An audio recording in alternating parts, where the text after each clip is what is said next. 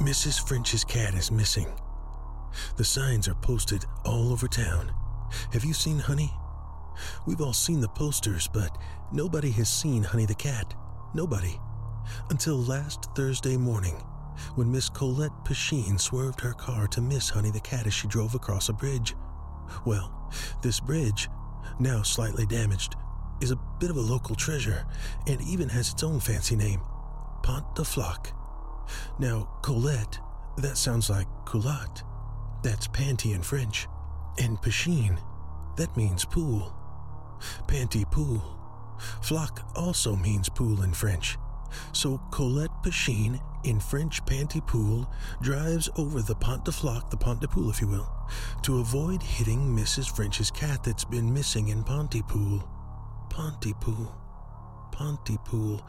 Pantypool. Pont de Floc. What does it mean? Well, Norman Mailer, he had an interesting theory that he used to explain the strange coincidences in the aftermath of the JFK assassination. In the wake of huge events, after them and before them, physical details, they spasm for a moment, they sort of unlock. And when they come back into focus, they suddenly coincide in a weird way. Street names and birth dates and middle names, all kinds of superfluous things appear related to each other. It's a ripple effect. So, what does it mean? Well, it means something's going to happen. Something big. But then, something's always about to happen.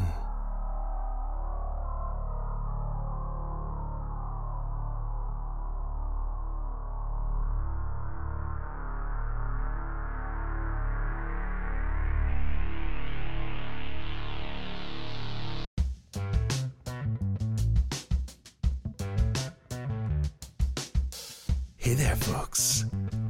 I don't normally start the podcast with this voice, but we have a very special spooky episode for you tonight.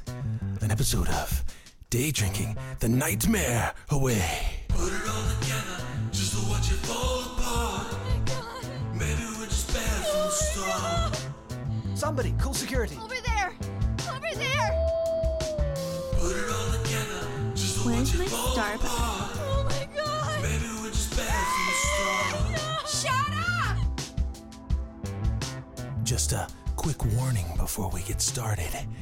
If you have a heart condition, or a lung condition, or a skin condition, eczema is no laughing matter, or you just ran out of conditioner, you'll probably be okay.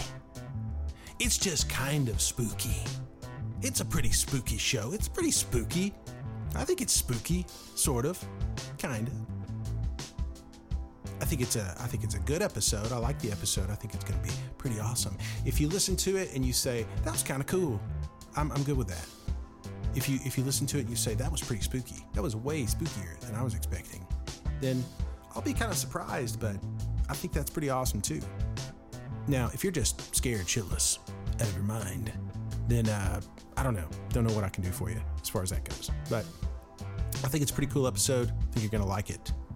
Now, the intro that you just heard is my attempt at the fantastic monologue that Stephen McHattie does in the 2008 movie Pontypool. And if you haven't seen this movie and you're looking for a spooky movie to watch for Halloween, I would totally recommend this. It's an amazing movie. I love it. I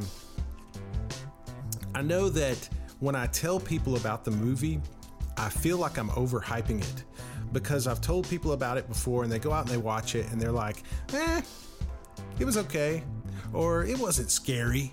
That's not a scary movie. Well, yeah, I guess it's not really a scary movie, but what movie is scary? Like every time somebody tells me that a movie is really scary, it turns out to not be that scary. It does usually turn out to be thought-provoking, or it usually turns out to be dark and mysterious and very thrillery, or it turns out to have like lots of jump scares or something like that in it, which I'm not really fond of jump scares. But Pontypool is what I would call atmospheric. It's a very atmospheric film.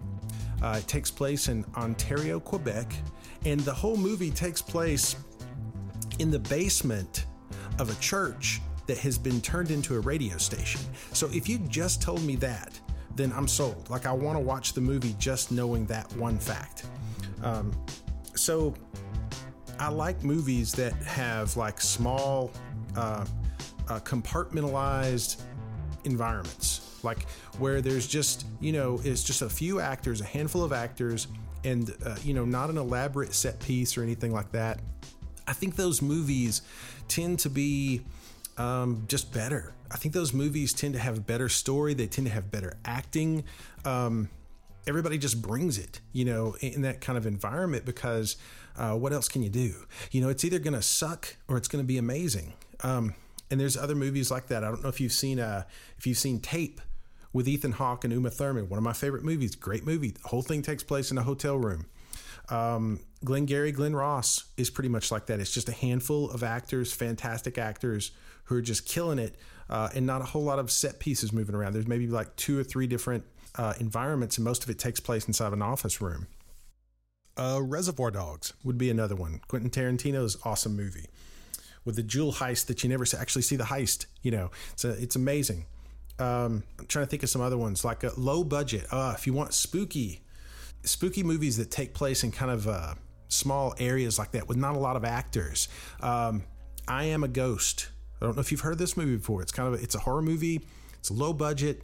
It's very spooky. It's very slow. Needs time to build up. If you're watching it, you may think, this is kind of getting slow. This is kind of getting slow. Hang in there. It's an awesome movie, and it's got a really cool original stuff that it starts doing towards the end. Really awesome film. Not a lot of people know about it. I Am a Ghost.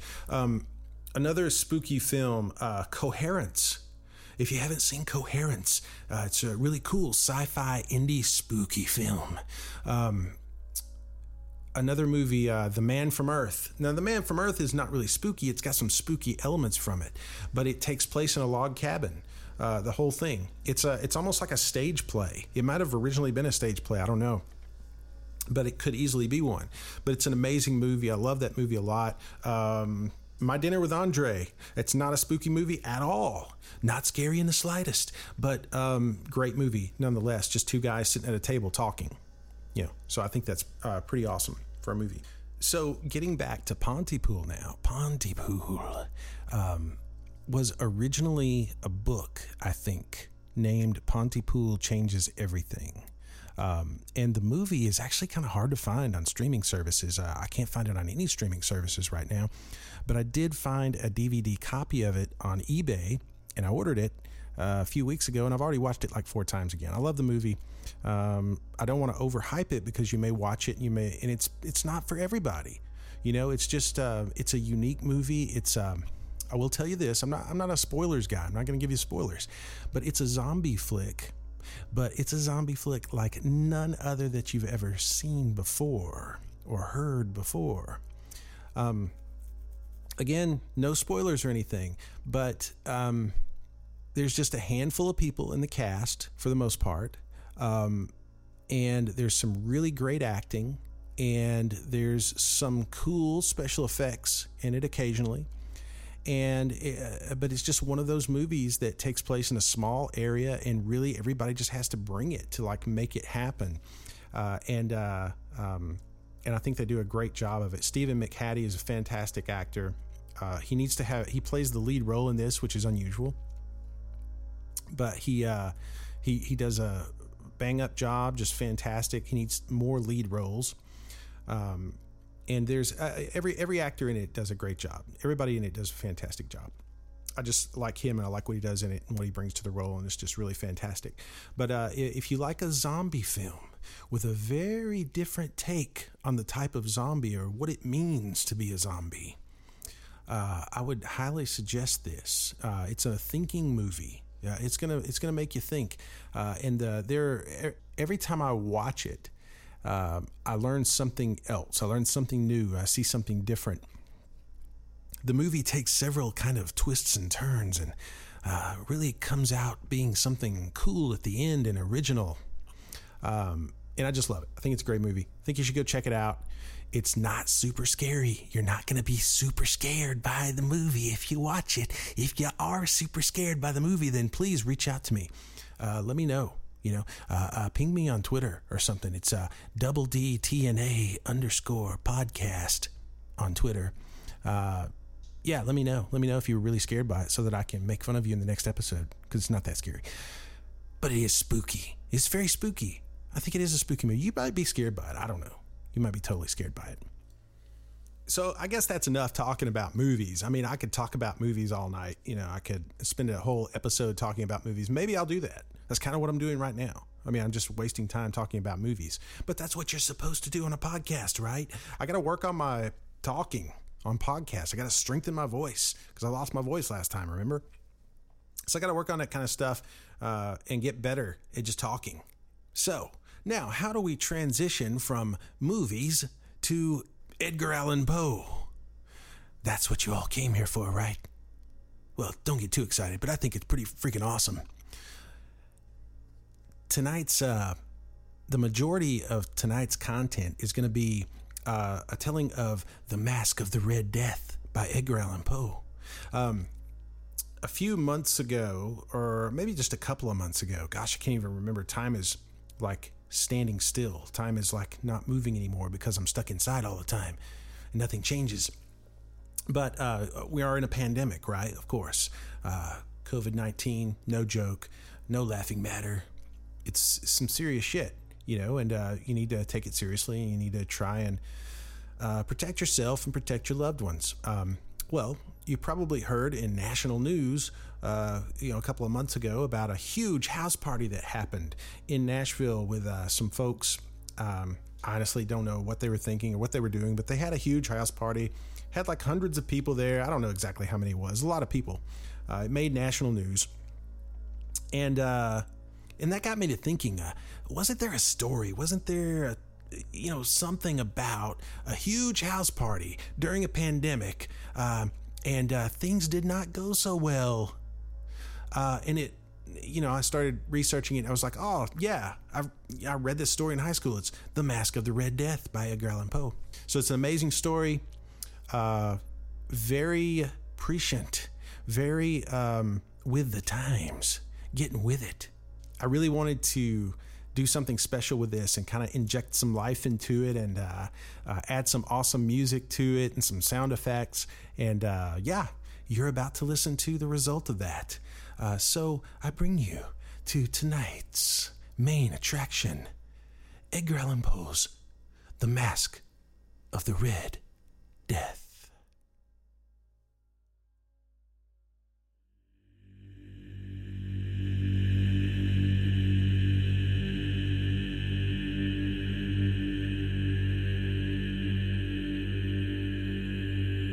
Red Death had long devastated the country. No pestilence had ever been so fatal or so hideous. Blood was its avatar and its seal, the madness and the horror of blood. There were sharp pains and sudden dizziness, and then profuse bleeding at the pores with disillusion. The scarlet stains upon the body, and especially upon the face of the victim, were the pest ban which shut him out from the aid and from the sympathy of his fellow men. But Prince Prospero was happy and dauntless and sagacious. When his dominions were half depopulated, he summoned to his presence 1,000 hale and light-hearted friends from among the knights and dames of his court, and with these retired to the deep seclusion of one of his crenellated abbeys.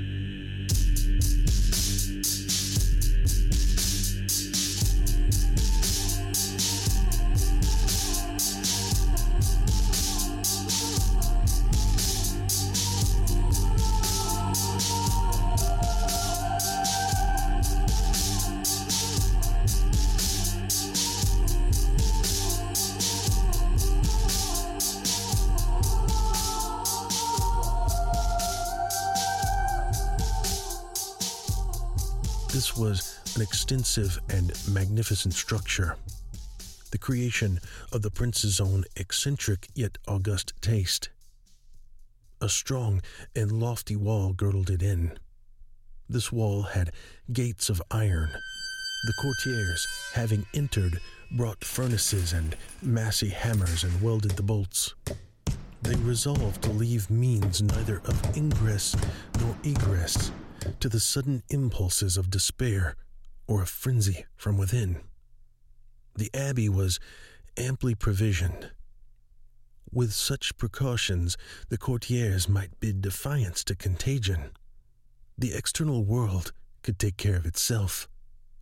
In the meantime, it was folly to grieve or to think. The prince had provided all of the appliances of pleasure. There were buffoons, there were improvisatori, there were ballet dancers, there were musicians, there was beauty, and there was wine. All these and security were within. Without was the Red Death. It was toward the close of the 5th or 6th month of his seclusion that the Prince Prospero entertained his 1,000 friends at a masked ball of the most unusual magnificence. It was a voluptuous scene, that masquerade. But first, let me tell of the room in which it was held. There were 7, an imperial suite. In many palaces, however, such suites form a long and straight vista, while the folding doors slide back nearly to the walls on either hand, so that the view of the whole extent is scarcely impeded. Here, the case was very different, as might have been expected from the Duke's love of the bizarre. The apartments were so irregularly disposed that the vision embraced but little more than one at a time. There was a sharp turn at the right and the left. In the middle of each wall, a tall and narrow Gothic window looked out upon a closed corridor, of which pursued the windings of the suite. These windows were of stained glass, whose color varied in accordance with the prevailing hue of the decorations of the chamber into which it opened. That at the eastern extremity was hung, for example, in blue, and vividly blue were its windows. The second chamber was purple in its ornaments and tapestries, and here the panes were purple. The third was green throughout, and so were the casements. The fourth was furnished and lighted with orange, the fifth with white, the sixth with violet. The 7th apartment was closely shrouded in black velvet tapestries that hung all over the ceiling and down the walls, falling in heavy folds upon a carpet of the same material and hue. But in this chamber only, the color of the windows failed to correspond with the decorations. The panes were scarlet, a deep blood color. Now, in no one of any of the 7 apartments was there any lamp or candle, amid the profusion of golden ornaments that lay scattered to and fro and depended from the roof. There was no light of any kind emanating from the lamp or candle within the suite of chambers. But in the corridors that followed the suite, there stood opposite each window a heavy tripod bearing a brazier of fire that projected its rays through the tinted glass and so glaringly lit the room, and thus were produced a multitude of gaudy and fantastic appearances.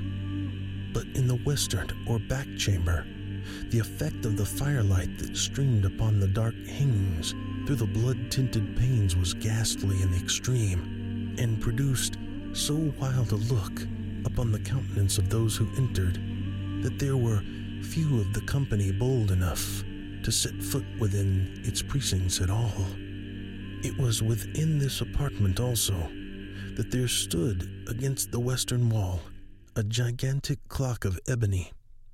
Its pendulum swung to and fro with a dull, heavy, and monotonous clang, and when the minute hand made the circuit of the face and the hour was to be stricken, there came from the brazen lungs of the clock a sound which was clear and loud and deep and exceedingly musical, but of so peculiar a note and emphasis that at each lapse of the hour, the musicians of the orchestra were constrained to pause momentarily in their performance to hearken to the sound, and thus the waltzers perforce ceased their evolutions, and there was a brief disconcert of the whole gay company. And while the chimes of the clock yet rang, it was observed that the giddiest grew pale, and the more aged and sedate passed their hands over their brows as if in confused reverie or meditation. But when the echoes had fully ceased, a light laughter at once pervaded the assembly.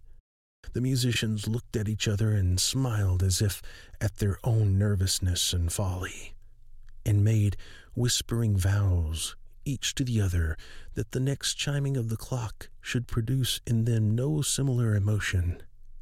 And then, after the lapse of 60 minutes, which embrace 3,600 seconds of time that flies, there came yet another chiming of the clock, and then were the same disconcert and tremulousness and meditation as before. But in spite of these things, it was a gay and magnificent revel. The tastes of the Duke were peculiar. He had a fine eye for color and effects. He disregarded the decora of mere fashion.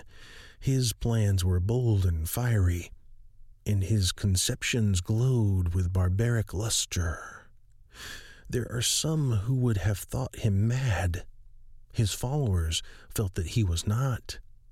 It was necessary to hear and see and touch him to be sure he was not. He had directed, in great part, the movable embellishments of the 7 chambers upon occasion of this great feat, and it was his own guiding taste which had given character to the masqueraders. Be sure they were grotesque. There was much glare and glitter and piquancy and phantasm, much of what has been seen in Hernani. There were arabesque figures with unsuited limbs and appointments. There were delirious fancies such as the madman fashions. There were much of the beautiful, much of the wanton, much of the bizarre, something of the terrible, and not a little of that which might have excited disgust. To and fro in the 7 chambers stalked, in fact, a multitude of dreams, and these, the dreams, writhed in and about, taking hue from the rooms, and causing the wild music of the orchestra to seem as though the echo of their steps, and anon those strikes, the ebony clock which stands in the hall of the velvet, and then, for a moment, all is still, and all is silent, save for the voice of the clock. The dreams are stiff frozen as they stand, but the echoes of the chime die away. They have endured but an instant, and a light, half-subdued laughter floats after them as they depart. And now the music swells, and the dreams live and writhe to and fro more merrily than ever, taking hue from the many-tinted windows through which stream the rays of the tripods.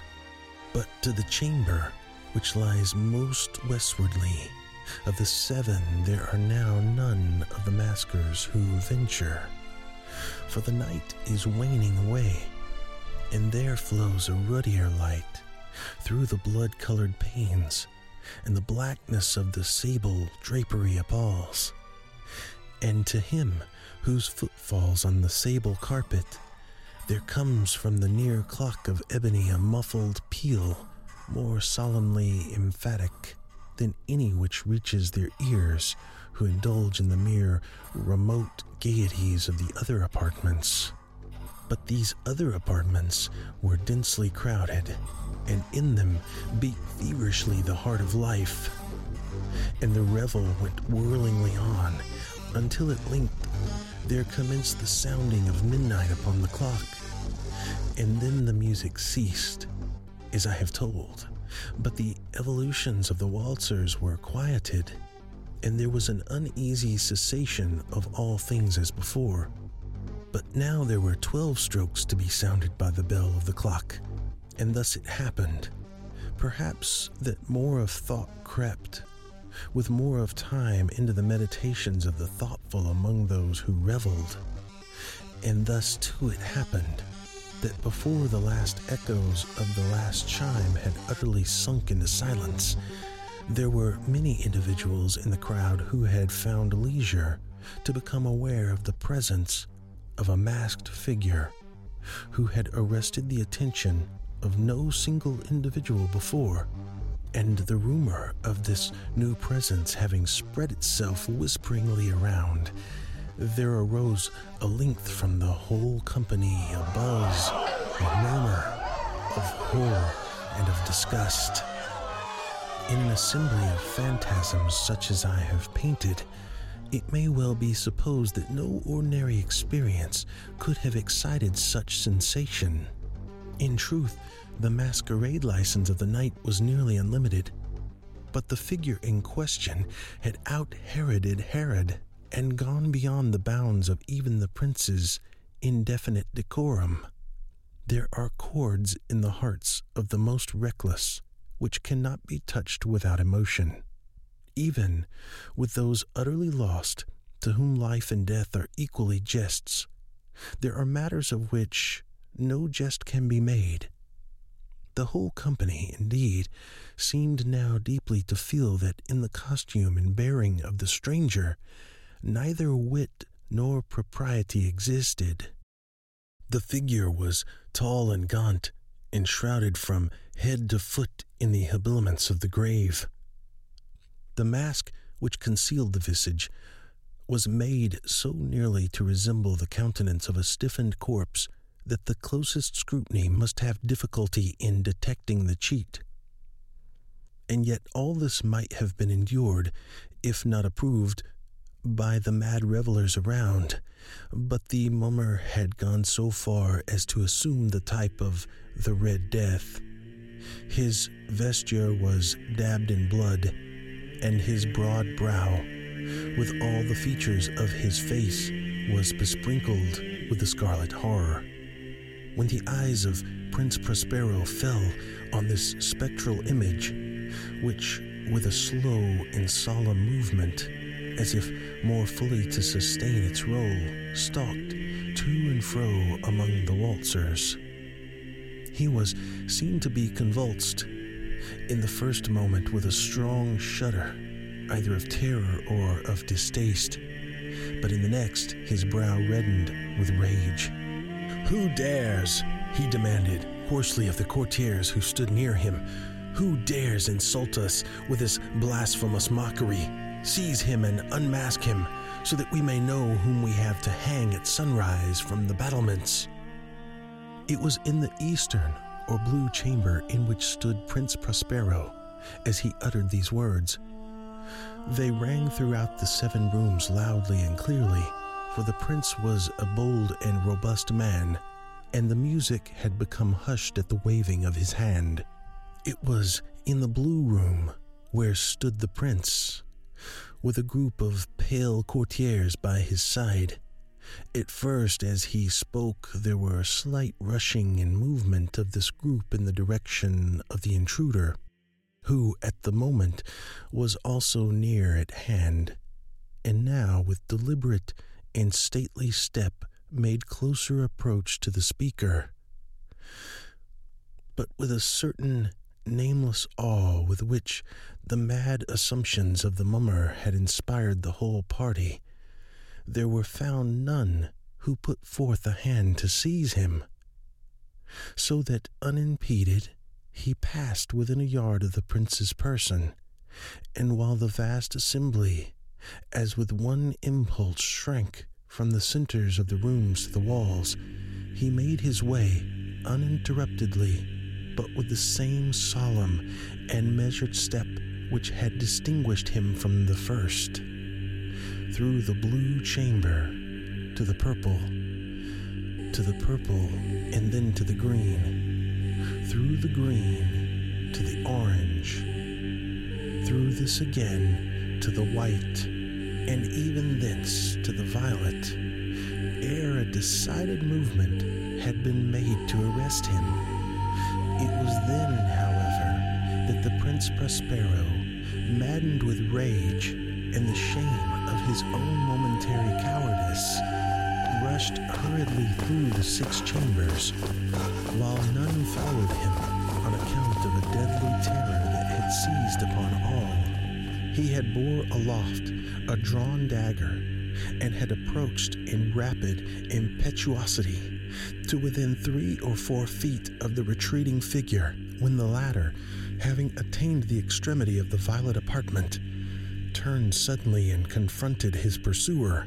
There was a sharp cry, and the dagger dropped, gleaming upon the sable carpet, upon which, most instantly afterward, fell prostrate in death the Prince Prospero. Then, summoning the wild courage of despair, a throng of the revelers at once threw themselves into the black apartment, and seizing the mummer, whose tall figure stood erect and motionless within the shadow of the ebony clock, gasped in unutterable horror at finding the grave cerements and corpse-like mask which they handled with so violent a rudeness, untenanted by any tangible form. And now was acknowledged the presence of the Red Death.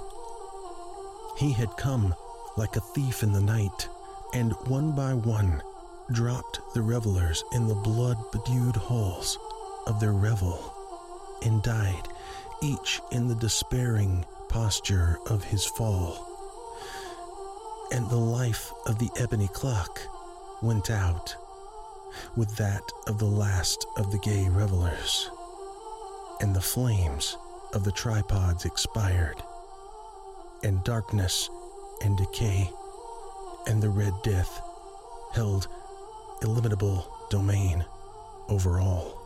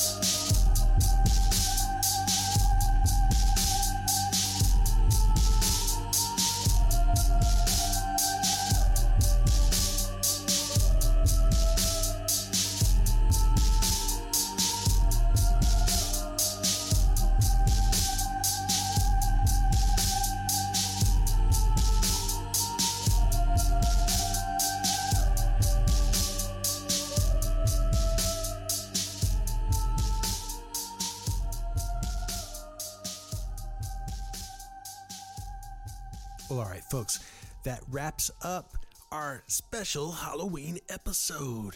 I hope you liked it. I hope you thought it was spooky. I hope you thought it was just fun. I just hope you enjoyed it.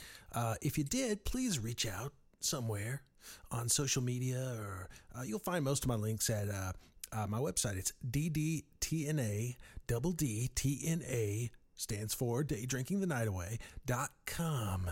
And you can subscribe there if you want to. If you want to listen to some more stuff, you can subscribe. I'm on just about everything. I'm on everything. Trust me. Yeah, I'm on Spotify. I'm on the Apple thing. I'm on other sorts of apps. I'm on the Google. So yeah, just look for it and subscribe if you like. Send me a tweet. Do something. Go out and have fun. Enjoy Halloween. Stay safe. Stay away from the COVID. Get out and vote. I mean, you've heard of this voting thing, right? Everybody's talking about it lately, so you need to do that. That's super important. Anyways, stay safe, have fun, and I'll see you back here next time.